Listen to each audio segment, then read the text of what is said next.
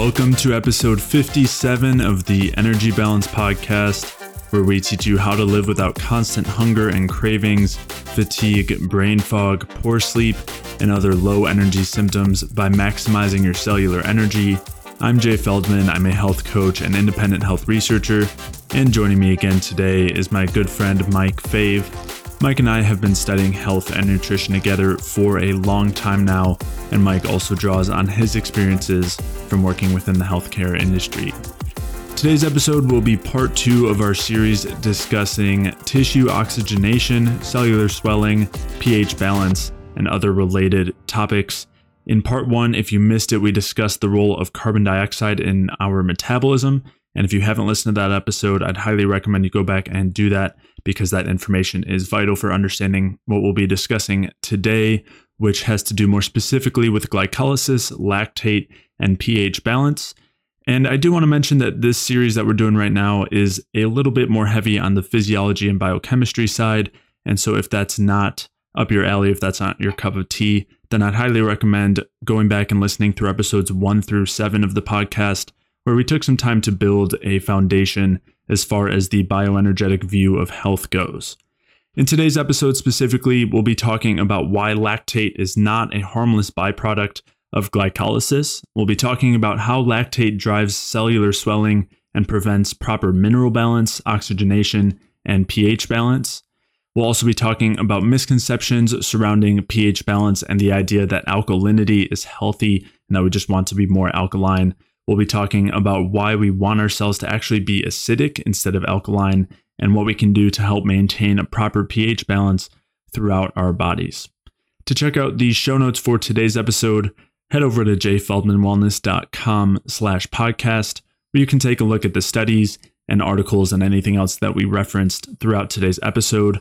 And if you are struggling with any low energy symptoms, whether those are symptoms that we've discussed throughout this series, like high blood pressure or heart failure or edema, or any other low energy symptoms, whether that's chronic cravings and hunger, low energy or fatigue, chronic pain, weight gain, digestive symptoms like bloating or inflammation, brain fog, poor sleep or insomnia, or any hormonal imbalances, then head over to jayfeldmanwellness.com/energy, where you can sign up for a free energy balance mini course where I'll explain how these different symptoms and conditions are really caused by a lack of energy and what you can do to maximize your cellular energy and resolve these symptoms and various chronic health conditions. So again, to sign up for that free energy balance mini course, head over to jayfeldmanwellness.com/energy. And with that, let's get started. So the contrasting side, the opposite side of the efficient glucose metabolism that provides a lot of carbon dioxide would be basically two other components that we talked about last time. So one was the fat oxidation side, and sometimes that goes on its own, but there's also the glycolysis side, which is basically when instead of glucose being completely metabolized as far as it could to produce the maximum amount of ATP and eventually go through the Krebs cycle and electron transport chain, instead it basically gets stopped after that first part, which is called glycolysis. And when that happens, instead of getting, basically you end up with pyruvate is the end product of glycolysis. And then instead of getting shunted towards the Krebs cycle as acetyl-CoA, it gets converted to lactate. And so that's that main break that we see. And not coincidentally, a lot of regulation happens at that pyruvate dehydrogenase enzyme, which is that conversion from pyruvate to acetyl-CoA. And then same goes on with pyruvate to lactate, which is called lactate dehydrogenase. That's the enzyme for that one. And basically when things are not functioning well, when we don't have a lot of CO2, when things are getting stopped up at the electron transport chain, leading to lower levels of energy and a lower NAD-10-ADH ratio, that's going to impair the conversion from pyruvate to acetyl-CoA. And another factor there is B1, which is also involved in that conversion. So when those things are happening, then what you see is that pyruvate getting converted to lactate, and that in the same way that we've talked about this cohesive system that all works together, that has several mechanisms that all work to either slow down respiration or speed it up or improve the metabolic state of the cell or decrease it.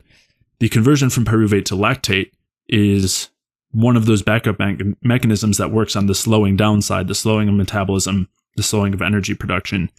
And it has a few effects that do that. And again, all of this makes sense where we need to have this backup pathway available for any time when we have extremely high energy demands. So normally people talk about this in terms of exercise, where when you have very high intensity exercise, you'll first run on what's called the phosphocreatine system, but then after that, you'll be using glycolysis to provide energy and as kind of that primary backup mechanism to produce energy. And it's very quick, but it can't be sustained for very long. We only have a couple minutes where we can continue with that anaerobic glycolysis. Sometimes they call it anaerobic glycolysis, which basically means that the oxygen is not being used because the electron transport chain isn't functioning there. So you end up with just that first glycolysis point. But we're very limited on the amount of time that we can do that. And that's because it comes at such a cost to run through just glycolysis to lactate and not go the full route. And it requires a huge amount of stimulus to force that to happen, considering that cost. And again, it's a good thing that this is there so that we can deal with those major energy demands when we have them. But we don't want this to be something that we're running through on a regular basis. And again, there are a few different kind of braking mechanisms that lactate has that kind of contribute to that. But I don't know if there's anything you want to add before we dig into those, Mike.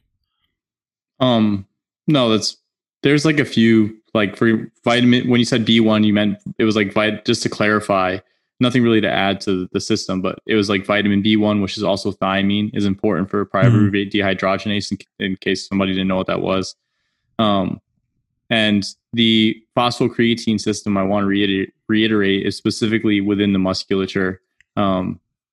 As far as I understand, it's mainly occurs in the muscles, and it's very anaerobic glycolysis, which is running glycolysis because you don't have the oxygen or without oxygen present, is very different than the metabolism that occurs with aerobic glycolysis, which is something I don't know we might touch on today, but we might touch at another point, or if anyone's heard it in the Ray-Pete sphere. Those are two very different things. But besides that, yeah, that's pretty good summary overall. Yeah, I mean, by aerobic glycolysis, isn't that just the same process, just in the presence of oxygen, because there's something blocking the chain, or is there something else you're talking about? Well, aerobic glycolysis is that's supposedly the cancer metabolism, and so I don't want people to confuse like what happens with muscles under intense muscular activity, intensity being just defined here as moving large amounts of weight. Is a natural process. It's something that's supposed to go on. It's something that your body has that system in place for a reason. Whereas aerobic glycolysis is more like a pathological condition because of damage at the electron transport chain. Yeah, but it's the same like biochemical processes. It's just in different contexts. Where the reason why it's called anaerobic glycolysis is because basically they're talking about oxygen delivery being the main limiting factor that's preventing the full glucose oxidation, even though it isn't really, because, well, it's part of it. But anyway, with aerobic glycolysis, basically you have enough oxygen available. The oxygen is not a limiting factor, but you're still running through glycolysis. Yeah. But again, it's kind of relative, right? Because if you're not producing a lot of CO2 for various reasons that we talked about, then are you really in an aerobic state when the cell can't take up oxygen? And how different is that from an anaerobic glycolytic state? In many ways, it's just kind of, it's all contextual, right? Mm-hmm. But the nomenclature isn't quite as clear. But it's the same problem. And so I guess what the real difference is here is that with the anaerobic glycolysis that we're talking about, or that's typically talked about, is it's not pathologic because it's induced by these large energy demands, whereas the aerobic glycolysis that's typically talked about is pathologic because what it's saying is that there's problems with glucose metabolism that are preventing the glucose from being fully oxidized and causing it to just being run through the glycolysis part. Yeah, I just wanted to clarify that because there's a lot of talk about aerobic glycolysis, and it is different.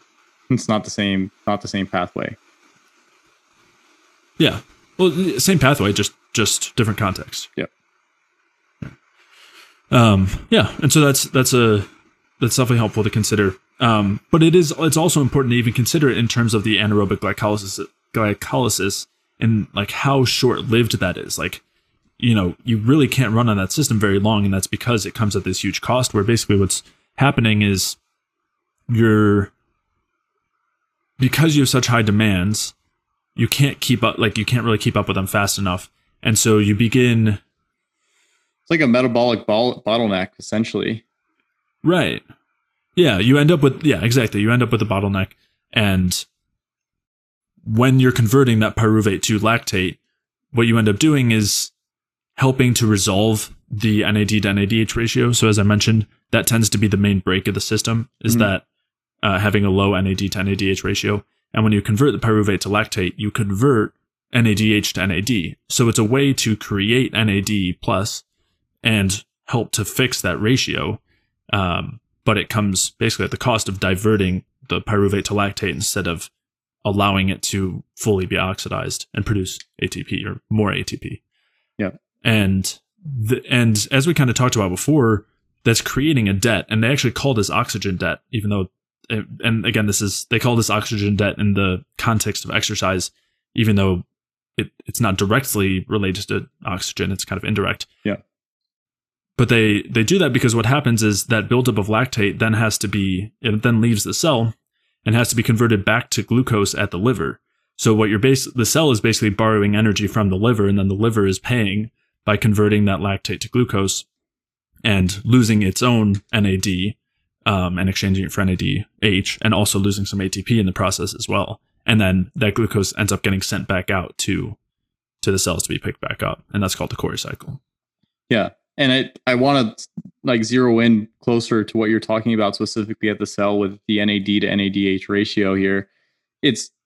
So essentially what happens is the glucose molecule, when it becomes when it goes to pyruvate, you have like a split. It's like a forked road essentially. And in certain conditions, you can take the road to become acetyl-CoA and go through the Krebs cycle. And in the Krebs cycle, you're creating, or you're taking the electrons, or you're taking the energy from glucose and you're storing them in NAD, and that becomes NADH. It becomes reduced. You're adding electrons. Electrons are negative, so that's why you're saying it's reduced. And then the cell or the mitochondria takes that energy, that stored energy, and releases it through the electron transport chain.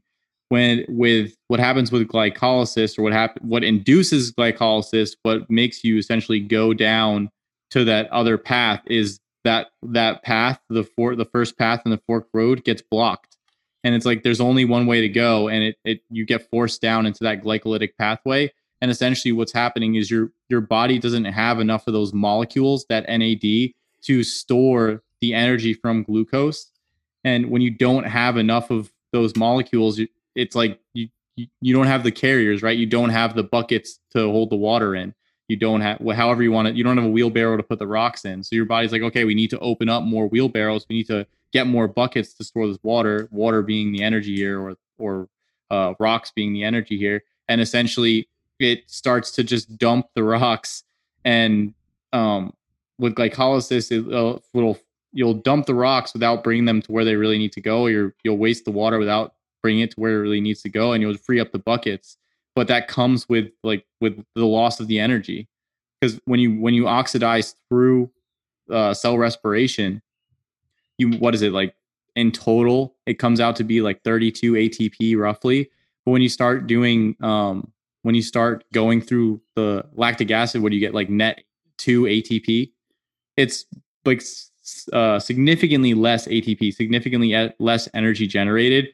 But the point here is essentially now you have a NAD. You've just freed up the NAD, but in doing so, you've also wasted energy. You've wasted potential energy at the cell, because you could have created more energy with that glucose molecule.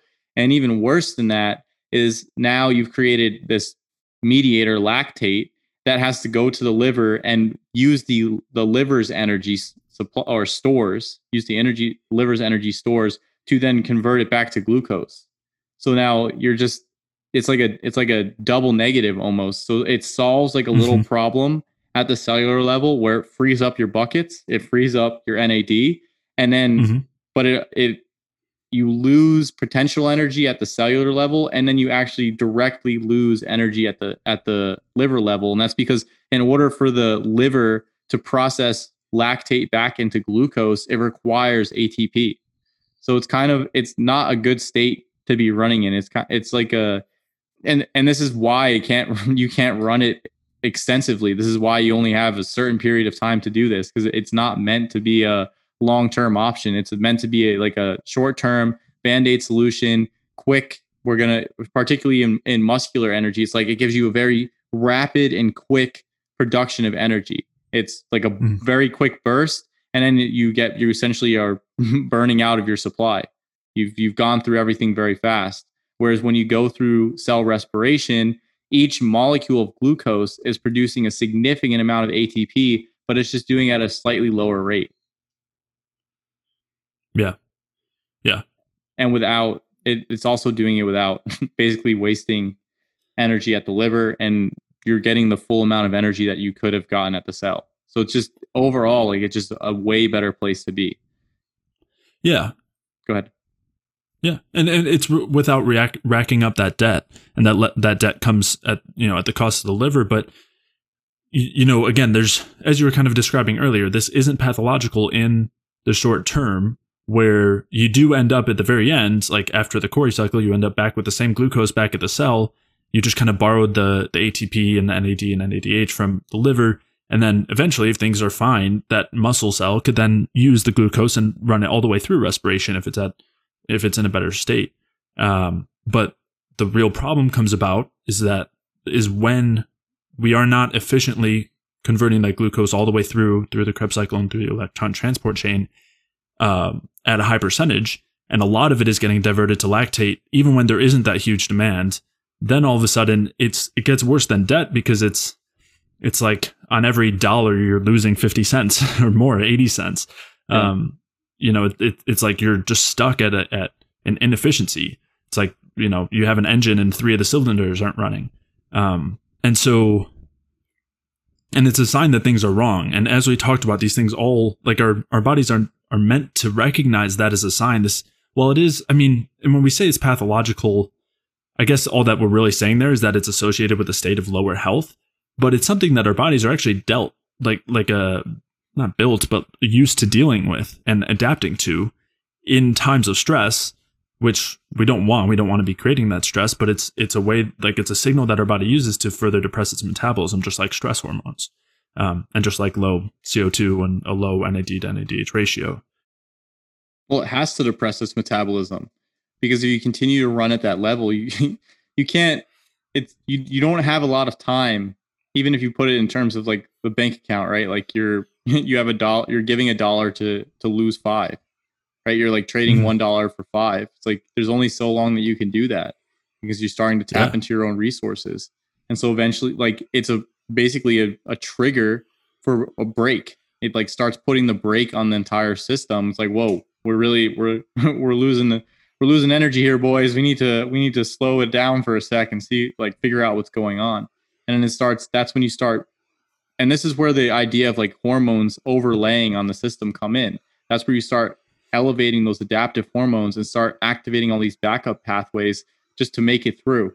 So you start lowering metabolism. Well, we can lower a little bit over here. We can lower a little bit over here. We can divert energy over here. Oh, we need more energy. Well, we can pull it from our tissues. And then that's where you start seeing, okay, adrenaline elevates. You start increasing fatty acid oxidation. You start liberating protein from your muscle tissue to create more glucose supply.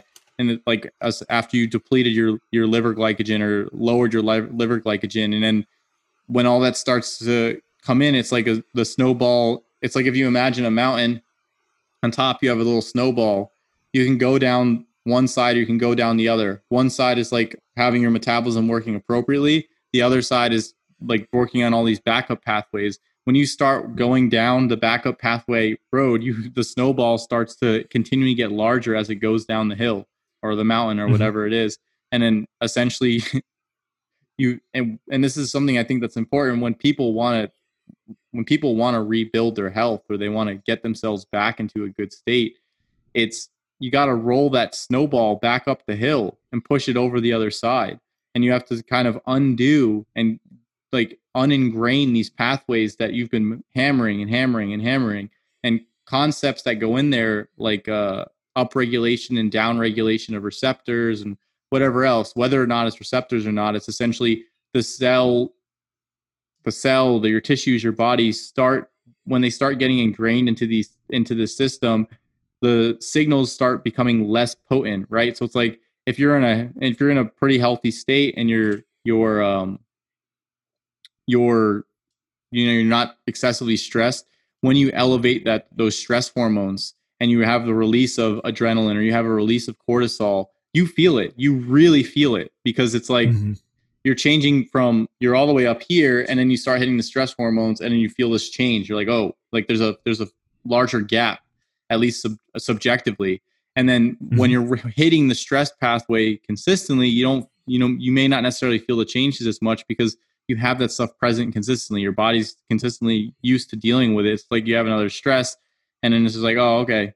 But at a certain point, and this is where you start talking about like Hans Selye's general adaptation syndrome, where it's like at first you have like an alarm. It's like, oh, we have a problem. And when you're in that healthy state, oh, you get the alarm. Then you have resistance to it, where your body's like fighting it, and essentially, and that's where you can deal with for a little while that problem, right? You can continue to deal with it. You can continue to be like hitting those backup pathways, and you're sort of like, I can deal with this, whatever. And you're not as sensitive. And then at a certain point you hit fatigue. And that's where people just like are pooped out. They're done. It's just like, they're completely exhausted. They can't do anything. And any little stress sets them off. It's like any little thing tips them over the edge. It's like, there's nowhere else for the snowball to go. It's at the bottom of the mountain, and it's just sitting on top of you, and it's huge, and it's like it's rolling a little bit closer.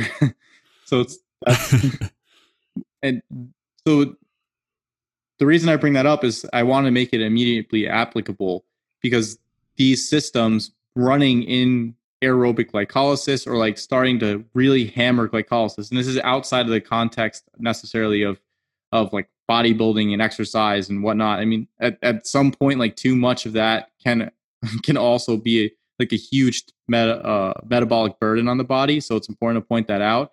But this is like, I think our context here is more like in chronically negative health states, where you've continually hammered these pathways, continually moved into these backup systems, and now you gotta reverse that. And this is basically, we're getting into the mechanics of why these backup systems are such a problem. And you can break it down into these empirical terms, like where you're literally comparing ratios of the different molecules, or for example, NAD to NADH, or what happens with lactate at the liver.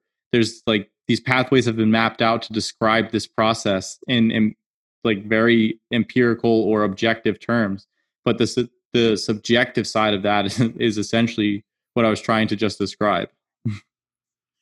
Yeah. And even to be more specific, that might be something that someone experiences when they aren't able to tolerate exercise very well, and they tend towards fatigue, or they get a lot of achiness, or that they're, as you were saying, they're very susceptible to stress. Anything that's small can set them off. There's much less available for energy reserves, and for any, like in this state, there's much less available as far as energy availability. And then anything extra is going to require a stress stimulus in order to increase the production of energy. So you are going to be a lot more susceptible to stress. As you were saying also, though, sometimes when you're in such a chronically stressed state, you don't even notice that something is requiring stress, because you're already there. So it can kind of depend, but I think on the extreme side, you tend to see like fatigue as one of those main things. But at the same time, you mentioned the Warburg effect, which is basically the description of this, a description of being in this glycolytic state despite having oxygen available, which obviously isn't the bottleneck at that point. There's other bottlenecks farther up that are blocking the conversion from energy or food to energy. And the Warburg effect was studied as a way to describe what happens in cancer and leading into cancer. So there's kind of another potential application there. Another place, like there's some really interesting research that I've referenced in the past in terms of weight gain and obesity, where they talk about that being a major factor that leads to constant hunger, because your food is not getting converted all the way down. You're not getting the ATP, and that ATP is not available to shut off your hunger signals and say you've got enough energy, because you don't have enough energy. And so that leads to continuously eating and eating because you're not actually using the food effectively. So definitely a lot of direct real world applications here, in addition to some of the like other pathological states that we'll be discussing.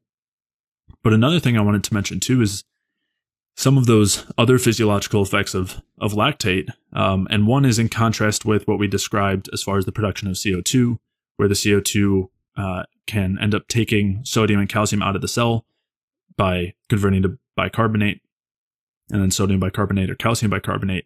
And lactate does not have that ability, where it doesn't have that same effect. Again, this is based on some things that Ray Pete has talked about. Has talked about.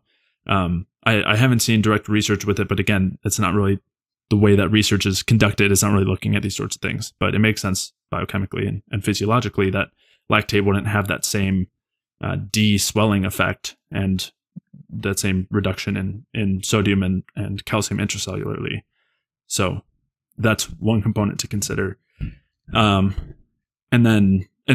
another thing too, and we'll dig into this in more detail as far as the pH balance, is that'll leave the cell being more basic and make relatively the blood being more acidic.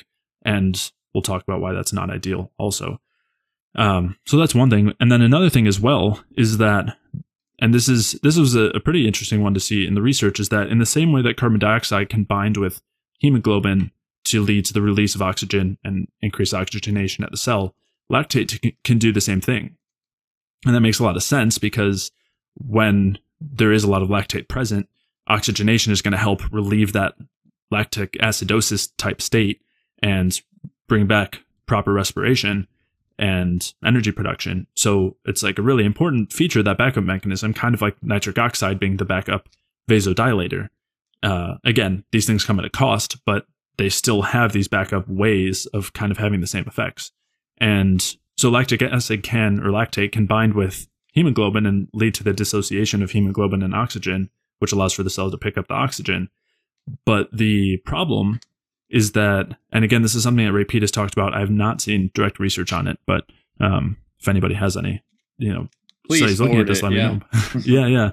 But it definitely, again, makes sense biochemically and physiologically, where at the lungs, when the hemoglobin typically comes back to the lungs, it's bound with the carbon dioxide, and then the carbon dioxide is released and the oxygen is picked up by the hemoglobin, and the carbon dioxide leaves as vapor. It's vaporized. And so we have an easy exchange there. But when the lactate is bound with hemoglobin and would end up back at the lung to exchange with oxygen, we don't just breathe out lactate. So at first, you would have that switch. You would have the hemoglobin pick up the oxygen and let go of the lactate because you have the opposite pH balance there, and you have the excess oxygen relative to the hemoglobin bound with lactate. Like the hemoglobin doesn't have much oxygen, and so that puts it on the other side of that curve and allows it to take up the oxygen. But because the lactate isn't just released into the air, the lactate would accumulate. And so that would make it harder for the hemoglobin to drop off lactate and pick up oxygen. It would end up kind of going against the gradient.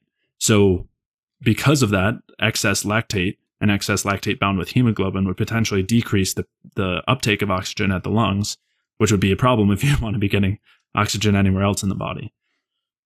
And while there isn't direct research on this, there is evidence around it and we'll dig into this situation of altitude sickness, where we know that lactic acidosis occurs there, and we know that there's impaired oxygen uptake. Same thing happens with hyperventilation. So, and same with any state of edema, where again, in all these situations, you'd see excess lactate and you see problems taking up oxygen. So even though there's maybe not something directly that I've seen looking at that, it would definitely make sense both physiologically and in these applications. Yeah, and I think you see it in a ton of other pathological states where, for example, things like sepsis or acute respiratory distress syndrome are all one of the markers that they check for all these things is your lactate level. They're essentially trying to see, well, okay, what's going on at the cell, and it's all coming down to that energy failure. So even if Pete's, because you covered like quite a few things there, but even if Pete's theories on how things with lactate, as far as like pulling protons out of the cell and making the cell more alkaline, and then also changing the the balance of sodium, potassium, and calcium, magnesium between intracellular and extracellular in the cell. Like, even if that doesn't necessarily pan out the exact way that he describes, the idea behind the energy metabolism basically failing or having the, because that's essentially what happens. What's happening is you have like an energy metabolism failure. When that starts to happen and you start to move towards lactic acid fermentation at the cellular level, you those processes are going to occur whether or not it's from lactate or not, just based on the idea of Lang's cardinal absorbance and structured water, etc. And so, you're basically, the current theories don't fully describe all this stuff in such a, like, I don't know, such an exact way, right? Like, there's a couple gaps here and there with some of them, but they still generally trend towards understanding things in a similar fashion, where essentially in states of endotoxemia and whatnot, when you have the energetic failure, it can be characterized by higher states of lactate. And then essentially you start to see like all the other issues that come with that, which is you have massive amount of swelling, you have massive amount of shifting of fluids, so that you basically go into shock. There's nothing in the vasculature, and you have like all these adaptive systems like pouring in to fix the problem. You have massive blood vessel constriction, just like changes in your respiration, trying to blow off CO2. And it's not because in a lot of these states, it's not that CO2 is the problem. It's that like with sepsis or ARDS, like you're trapping CO2 at the lungs. So you're not able to get the oxygen in and allow the Bohr effect to work. So basically, whether or not Pete's theories on exactly how this works is like exactly how it goes, just the metabolic aspect itself still describes the same problems, and basically the things are happening, whether if it's directly from lactate or not. Like, it still comes down to what's going on metabolically, and shifting towards that lactic acid metabolism is still always a problem. The other thing I wanted to clarify here is when you move towards lactic acid fermentation, just essentially the mitochondria creates gradients with protons. So if you're gonna go through cell respiration and you're gonna produce X number of ATP, the way the mitochondria does this is by creating a proton gradient. When that doesn't happen and you start to move towards lactic acid fermentation, you start to shift cellular pH. And so the reason I want to address this is you glanced over a little bit. I just wanted to clarify it a little more. But all these idea about like alkalizing the body and whatnot, as far as like what happens at the cell, if the cell is oxidizing appropriately, you're probably going to be slightly acidic inside the cell. And then so it's the acid and base stuff, like these theories on, you want to be more alkaline, whatever, so you got to eat more vegetables and stuff like that. Like, it's not like, there's some basis there, but that's not the key point. The key point, and this goes even with the hydration aspect, the key point for hydrating a cell and the key point for making sure that the cell has the correct pH is making sure that its energy metabolism is right. Because the energy metabolism will allow the cell to hold on to water, and it'll allow the cell in the right way, right? You don't want a waterlogged cell. We talked about this in the last one, but it'll allow the cell to hydrate appropriately, and it'll also allow the cell to take up the correct minerals. So the cell will have the correct pH, and the cell will have the correct intracellular and extracellular mineral balance.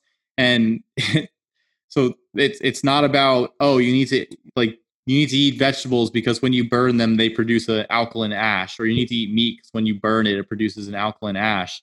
It produces an acidic ash. What you want to be looking at more is the cell respiring correctly. And when you're starting to move towards something like lactic acid, like moving towards a shift towards lactic acid production, and you start to not have the proton gradient be created, and not have lactate pull protons from the cell, and you have the cell start being more alkaline, you start actually having problems. So those are the key areas that we want to focus in on. It comes down to metabolism pretty much every single time. And for most diseases, even like the most severe forms where you see things like ARDS or sepsis, though the markers that they are looking at are lactate, are and the consequences coming from the damage to the metabolism in these pathologic states are essentially rapid consequences that you see people take lifetimes to develop, like chronically.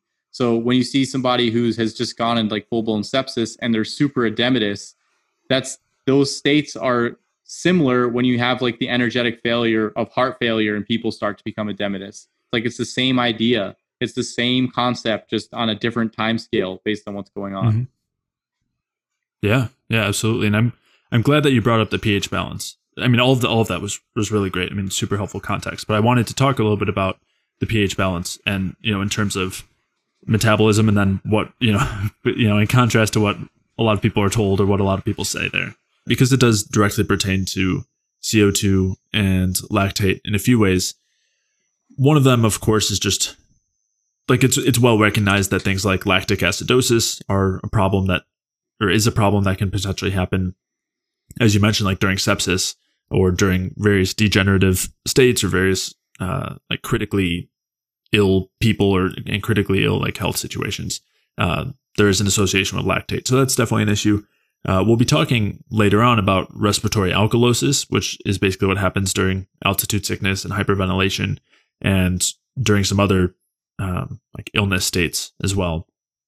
And part of the reason why I think it's valuable to bring that up, and then also to talk a little bit about the pH balance between the cellular environment and the extracellular environment, is just because there's a ton of misconceptions there, a lot of like misinformation that's kind of thrown about as if it's truth, just about, I don't know, the general idea is basically that like acidity is bad and alkalinity is good. And it's one of those weird impositions of morality that people have made on some, kind of health situation. And we've talked about that in terms of like different diets, but acidity and alkalinity, there's no like inherent good or bad there. And as we've kind of talked about it or alluded to, and we'll talk about more specifically, we actually want the cell to be relatively acidic. That's actually like a sign of a healthy cell. And an alkaline cell is a very unhealthy cell. So, and a lot of times people are talking about it too, as far as like the blood or as far as foods that are eaten. And I know you mentioned that, like you kind of alluded to it quickly as far as the ash of the food. Yeah. And that's like where a lot of this, like a lot of people talking about acid base basically are saying that you want to be eating alkaline foods, and that's determined based on the ash of the food. And all that really is representing is mostly the mineral content of the food, other than phosphate. So phosphate would be like on the acidic side, but all the other minerals, magnesium, potassium, calcium, sodium, will all create an alkaline ash. And so it's basically just saying that those foods would be the beneficial foods or healthy foods, and that tends to be like fruits and vegetables and dairy. And then meat and grains have more phosphate, so they would be on the acidic side. But we've talked about like the issues with grains, and a lot of phosphate is not ideal. And I think that like the basis for this came from people like, oh, plant-based diets are better. And it's like, this was like a rationalization around it. I don't think that people were like, oh, let me burn this food and see what, like if the ash is acid or alkaline, and base my whole diet off of that. Like it's a little bit arbitrary. It's kind of like ridiculous. And go ahead, finish what you're saying before I get off on a tangent. I mean, that's kind of where I was going to. Like, it has virtually nothing to do with what's actually going on physiologically, whether the food is acidic or alkaline, and then also what's going on internally. I mean, acidity and alkalinity can be determined by all sorts of physiological processes that have to do with how quickly you breathe, or like what's going on inside the respiring cell, or how much sodium you're taking in, and also all of the balance between all those things and all the different minerals. And we'll dig into, I guess you can go ahead and off on your tangent, and then we'll talk about what's actually going on physiologically that would affect pH balance. It is, and what I'm going to say is tangential, but I'm kind of getting annoyed because consistently we go and it's not with you, like with this idea of like, it has to be either or, right? I'm either carnivore or I'm vegan. I'm either acid or I'm alkaline. And it's just, everything is split. And then there's only two options. And then people are forced into this idea of I have to choose either one, where I don't think anything comes to that. There's not like a black and white like that where it's like, oh, I'm carnivore and that's it, or oh, I'm vegan, that's it. I'm fruitarian, whatever it is, or oh, I'm plant based. Oh, I'm paleo. Whatever these things are, like it doesn't have to be like all these things aren't mutually well. Some of them are mutually exclusive, but it doesn't have to be that way, right? You don't have to just eat plants to be healthy. You don't have to just eat meat to be healthy. Like there's a combination to things that makes the most sense. And so like everything that you do has a pro and a con. There's not most times there's not one thing where it's like there's all pro and zero con, right? A lot of things like even with meat, even though we are pro eating meat, we're pro whatever, like, and it's not an ideologic basis, just like a physiologic basis. There is value to meat. There are still problems with meat. Like there's in while we're sitting here, we're saying there's not a, like, we don't see the point in creating a whole diet based off the idea of acid and alkaline. Understanding acidity and alkalinity, like actually understanding it, besides I'm just going to burn some steak and oh, it's acid. It, like really understanding it in terms of what's going on at the cell and how metabolism integrates with that, that's important.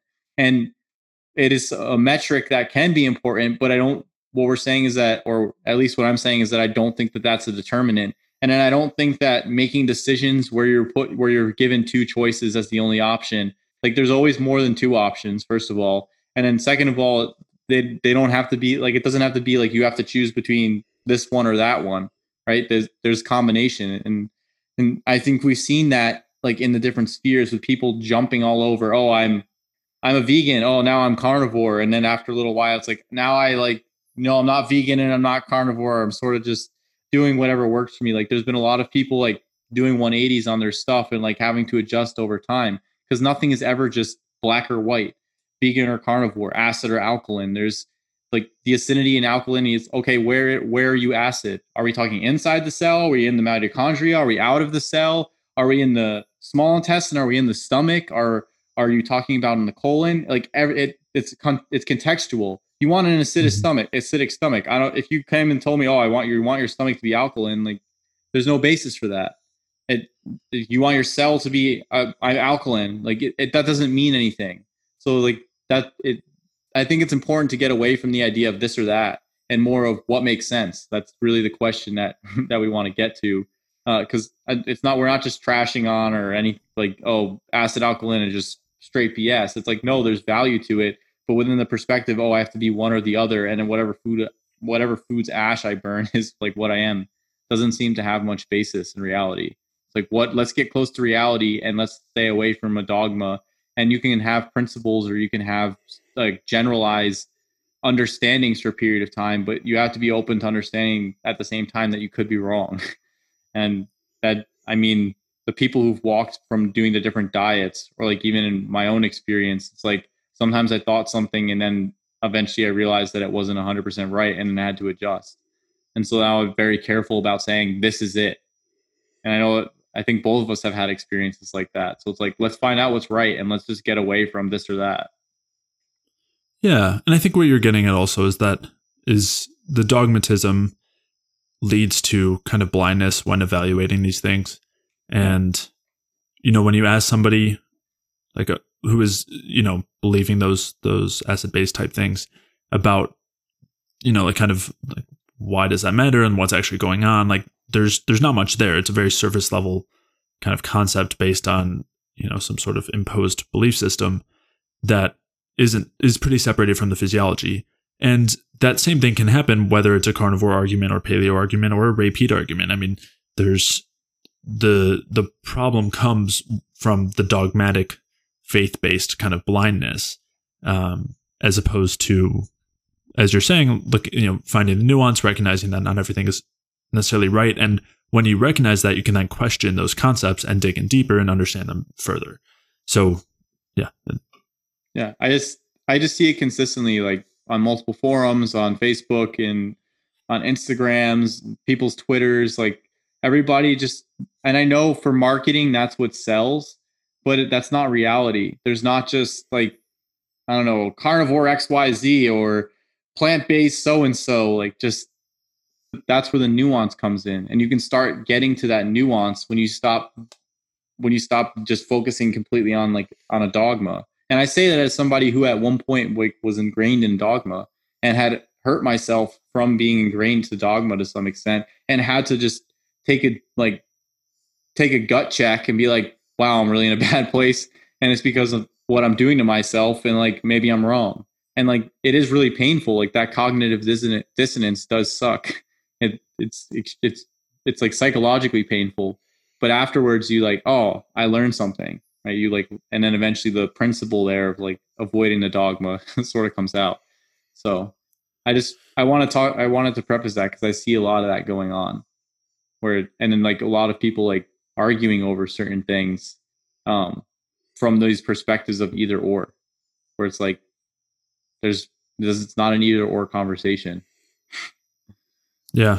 I mean, obviously this is a decently far tangent from what we were talking about, but yeah, just all of this. But yeah, I mean, in a time like now, just seeing and I know you're not on social media all that much, somewhat, but there's rarely a conversation or a post on, Facebook or Instagram that does not just I don't know, spiral into some sort of argument and some sort of personal attack and some sort of political divisiveness or nutritional divisiveness or racial divisiveness now too. Any category, it doesn't matter what it is. It just, we have this new category, men versus women, paleo versus vegan, Republican versus Democrat. Everything is black or white. It's every two sides to everything in an argument. Yeah, well, that's a much larger problem and obviously something that is beyond the scope of this episode. But yeah, I didn't want to get too far. I just wanted to basically cover that we're not trying to crap on things for the sake of crapping on them because we're Petarians or anything like that, which I think we've been called before. It's more we're trying to figure out what's right. And there's times where we've been wrong and there's times where we've been right. And we're still continuing to figure that out. And part of figuring that out is avoiding the either or conversations. It's, well, what makes sense? What makes sense out of these two situations? What can I take and that works? And what can I throw away that not working for me right now? Yeah. Yeah. And obviously we take a lot from Ray Peat's ideas and concepts and are definitely inspired by a lot of his work. But I think just to clarify, the point you're getting at is that there's no, there's the goal is for that to be just an input that we then filter through our own experiences and questions and learnings and build on it from there. So are you ready to move back to some of the more specifics of pH balance? Yeah I didn't mean to go that far off into a tangent. No, that's good. That's cool. So when it comes to the actual acidity and alkalinity physiologically, that I do think is worth talking about, again, as a representation, kind of like when we talk about hormones, they're a reflection of what's going on. And so acidity and alkalinity can be as well. And when we're looking at the intracellular environment, meaning inside the cell, we want it to be relatively acidic because that's a reflection that complete glucose metabolism is happening.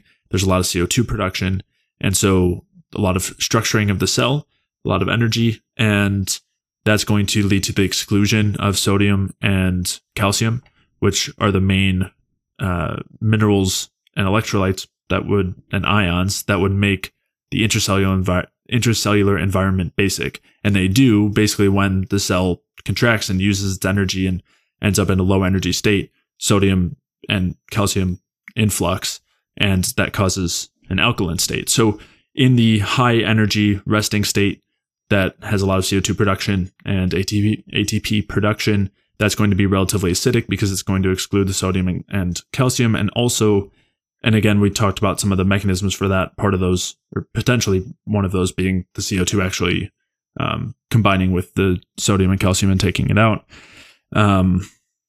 So that would be kind of the first part. And then the contrast to that would be the extracellular environment being slightly alkaline. And that's because it would have that higher concentration of the sodium and calcium. And so in contrast to that side, when you have inefficient metabolism going on and you have a lot of lactate production, That's going to allow those ions to enter the cell, the sodium and calcium. But also, again, we talked about this potential mechanism where the lactate would take protons out of the cell, and that would make the cell more basic and make the extracellular environment more acidic. So, yeah, I mean, those are kind of just the basics on the cellular, intracellular, extracellular side as far as acidity and alkalinity goes, which is probably contrasting to what's generally said as far as everything wanting to be alkaline.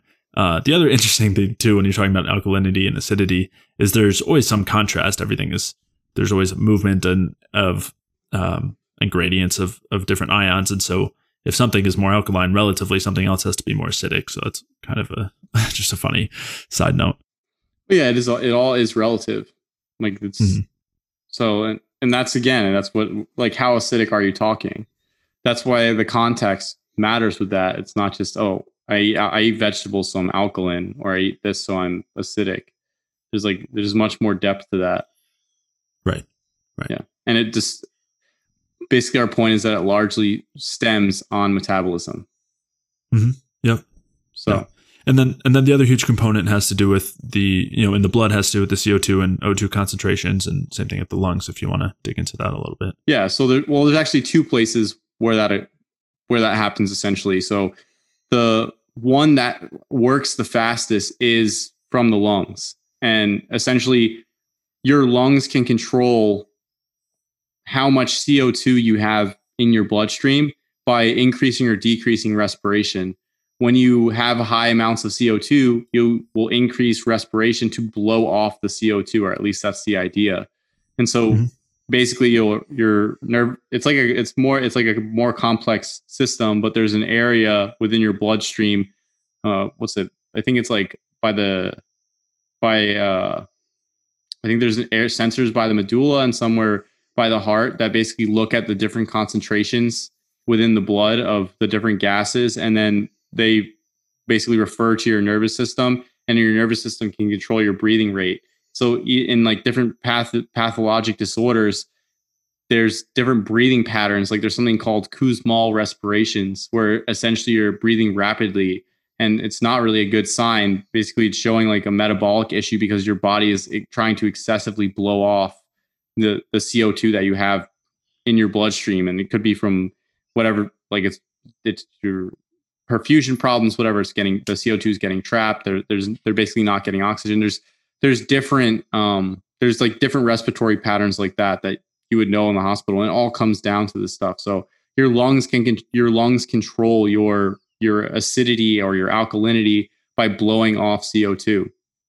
And then the next piece that controls it, and it takes a little bit longer than the lungs, because you can change your breathing rate right now, but is your kidneys. And your kidneys can control the excretion or retention of bicarbonate, and that can adjust. And so there's also a relationship with bicarbonate and some of the different molecules or ions like potassium with the red blood cells and carbon dioxide, and there's like exchanges there. So there's like a whole system of regulation around maintaining pH, and you can have different compensation patterns. You can have it at the lung, or the main two that we look at is at the lung or at the kidney. And essentially the first one, and one of the largest ones to act, is at the lungs, and that's by blowing off CO2. So essentially the more CO2 you blow off, the less carbonic acid you'll have in your bloodstream, and it'll basically increase your pH. It'll make you more alkaline. Yeah. So that's the main regulation. And that's something that's really important to keep in mind there, is that the ability of oxygen to unload or load onto hemoglobin is dependent upon these pH concentrations. So the pH at the cell and the pH at the lungs are both different. And the body wants to maintain this polarity of the pHs at the different areas so that the enzyme can work effectively. And that's why there's all of these comprehensive systems built and ingrained into the body with multiple layers of control to maintain things within that tight regulatory range, so that you don't go out of that. Because if you go out of that, things start to not work. And I mean, that goes with pretty much everything. It even goes with like temperature. Like at certain temperatures, the enzymes in your body do not function well. you go too high, you can start to denature, completely eliminate function. You go too low, everything starts to slow down. So everything has tight set limits and multiple layers that function around making sure everything works well. Yeah. Yeah. And just in talking about it from the respiration side, again, if the cellular environment is alkaline, then you're not going to be able to oxygenate. So that's part of the need for that acidity at that point, which is what you were touching on. But yeah, and there are, we'll talk a little bit in more detail about the ventilatory drives.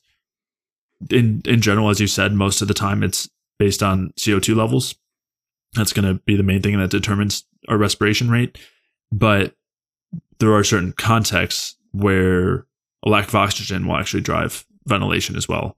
It's called the hypoxic ventilatory response. So we'll dig into that in a little bit as well. CO2 is the primary one first. Right. And then when you lose that, because I think this research came out of looking at people with COPD, where because they basically trap CO2 because their lungs aren't able, they're not elastic anymore, so it doesn't recoil.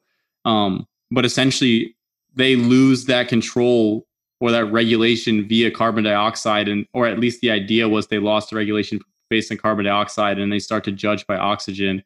And so at least within nursing or medicine or whatever, for a long period of time, there was an idea that you weren't supposed to give them excessive amounts of oxygen because you lower their respiratory drive, because now they're regulating off oxygen concentrations in the blood. I think what we want to get to here is everything comes down to making sure that metabolism at the cell is going well as far as cell respiration, the Krebs cycle, electron transport chain. Make sure everything is functioning there, and you're producing CO2 at the cellular level. And I think that's the main point. If your metabolism and whatnot is functioning well at the cellular level, you don't have to worry about alkaline and acid and whatnot. You don't have to worry about potassium, magnesium, calcium, yada, yada, yada. Because essentially, if that system is working right, it'll take care of everything else. And that's because everything is integrated. And so really, you want to be producing CO2 at the cell. That's the goal. Produce CO2 at the cell. And if you're doing that, then you're not doing lactic acid fermentation. And depending on the amount, you're not doing as much beta oxidation. And then when your cell respiration is functioning appropriately, you're producing adequate amounts of ATP with that CO2.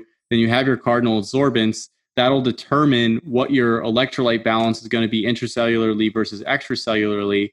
And it's going to basically make sure that the cell is in correct structuring of water, so it amplifies your hydration, and just basically go from there. That's really the central point of everything going on. You need to drive that. Even if you don't understand all the specific pathways and the Cori cycle and yada, yada, yada, the most important point is to make sure that that's working. And to basically, and it comes down to being as simple as you need to supply the things that the cell needs to make sure that that's working appropriately, and you need to remove the blocks. And that's really what it comes down to. So, and we've talked about this kind of ad nauseum, that you essentially want to basically get rid of blocks like endotoxin, polyunsaturated fats, toxic heavy metals, whatever else. Make sure that your nutrients, both macro and micro, are dialed in, and that you're not overtaxing the system, right? Because there's a limit to how much energy you can produce in X period of time. So like running a 5K every day would be a bad idea. That's kind of the idea. And then at the most basic level, that's what you want to do, is you want to optimize metabolism at the cell. But as you go up another layer above that, then you start seeing what's happening with hormones. And then above that, you have neurotransmitters, and you have the immune system, and then you have digestion and whatnot. So you want to, like, they're like a series of concentric circles, and each layer you basically have the primary goal that you have in the center, and you understand each layer going from there, and you build it out. But the primary goal is making sure that metabolism is functioning well at the cell. And that's the basis. And that's why when people ask Dr. Pete all these questions, like at least from what I hear from him, it's like everything he continues to point people down that direction. And like he continues to say things like the basic protective effect of, like, the basic protection of the cell is making sure that your metabolism is functioning correctly, is like our basic protective factor, something along those lines. I don't know the exact quote, so don't quote me on it, but you continually hear him, and that's basically what he says. And when you start looking at the research, if you're interested in that, you start basically seeing the same thing, especially from the context of structured water, the Bohr effect, Gilbert-Ling's hypothesis, the association induction hypothesis, and you basically just go out from there, and you can start to fill in the different blanks on how exactly to make those things work. And the other thing is your body will tell you. Your body can tell you to some extent how you're feeling, what's going on metabolically. If you're cold all the time and you're not producing heat, probably not a good sign, right? If you're having gut issues, if you're dealing with chronic infections, any of these symptoms are indicating that this energetic issue is what's going on. So that's the core problem. And then you have to figure out what the root of that is. That's really what it comes down to. What, do you have something going on in your gut? Do you have a series of deficiencies, whatever it is? Do you have toxic exposure? Do you have an excessive amount of stress on your system? Like, have you not been eating enough? Like, those are all the things to start really looking at and dialing in from this context. So that's what I think, like, where things come down to. Mm-hmm. Yeah. Yeah. And yeah, the carbon dioxide is just a big point of that. And we'll talk about some of those details too, about maybe some other options for improving carbon or increasing carbon dioxide. And when it comes to pH balance, I'll also refer to the episodes where we've talked about mineral balance in terms of especially sodium and water, because those things are involved as well. Yeah, but I think that's a pretty good summation for now. Yeah.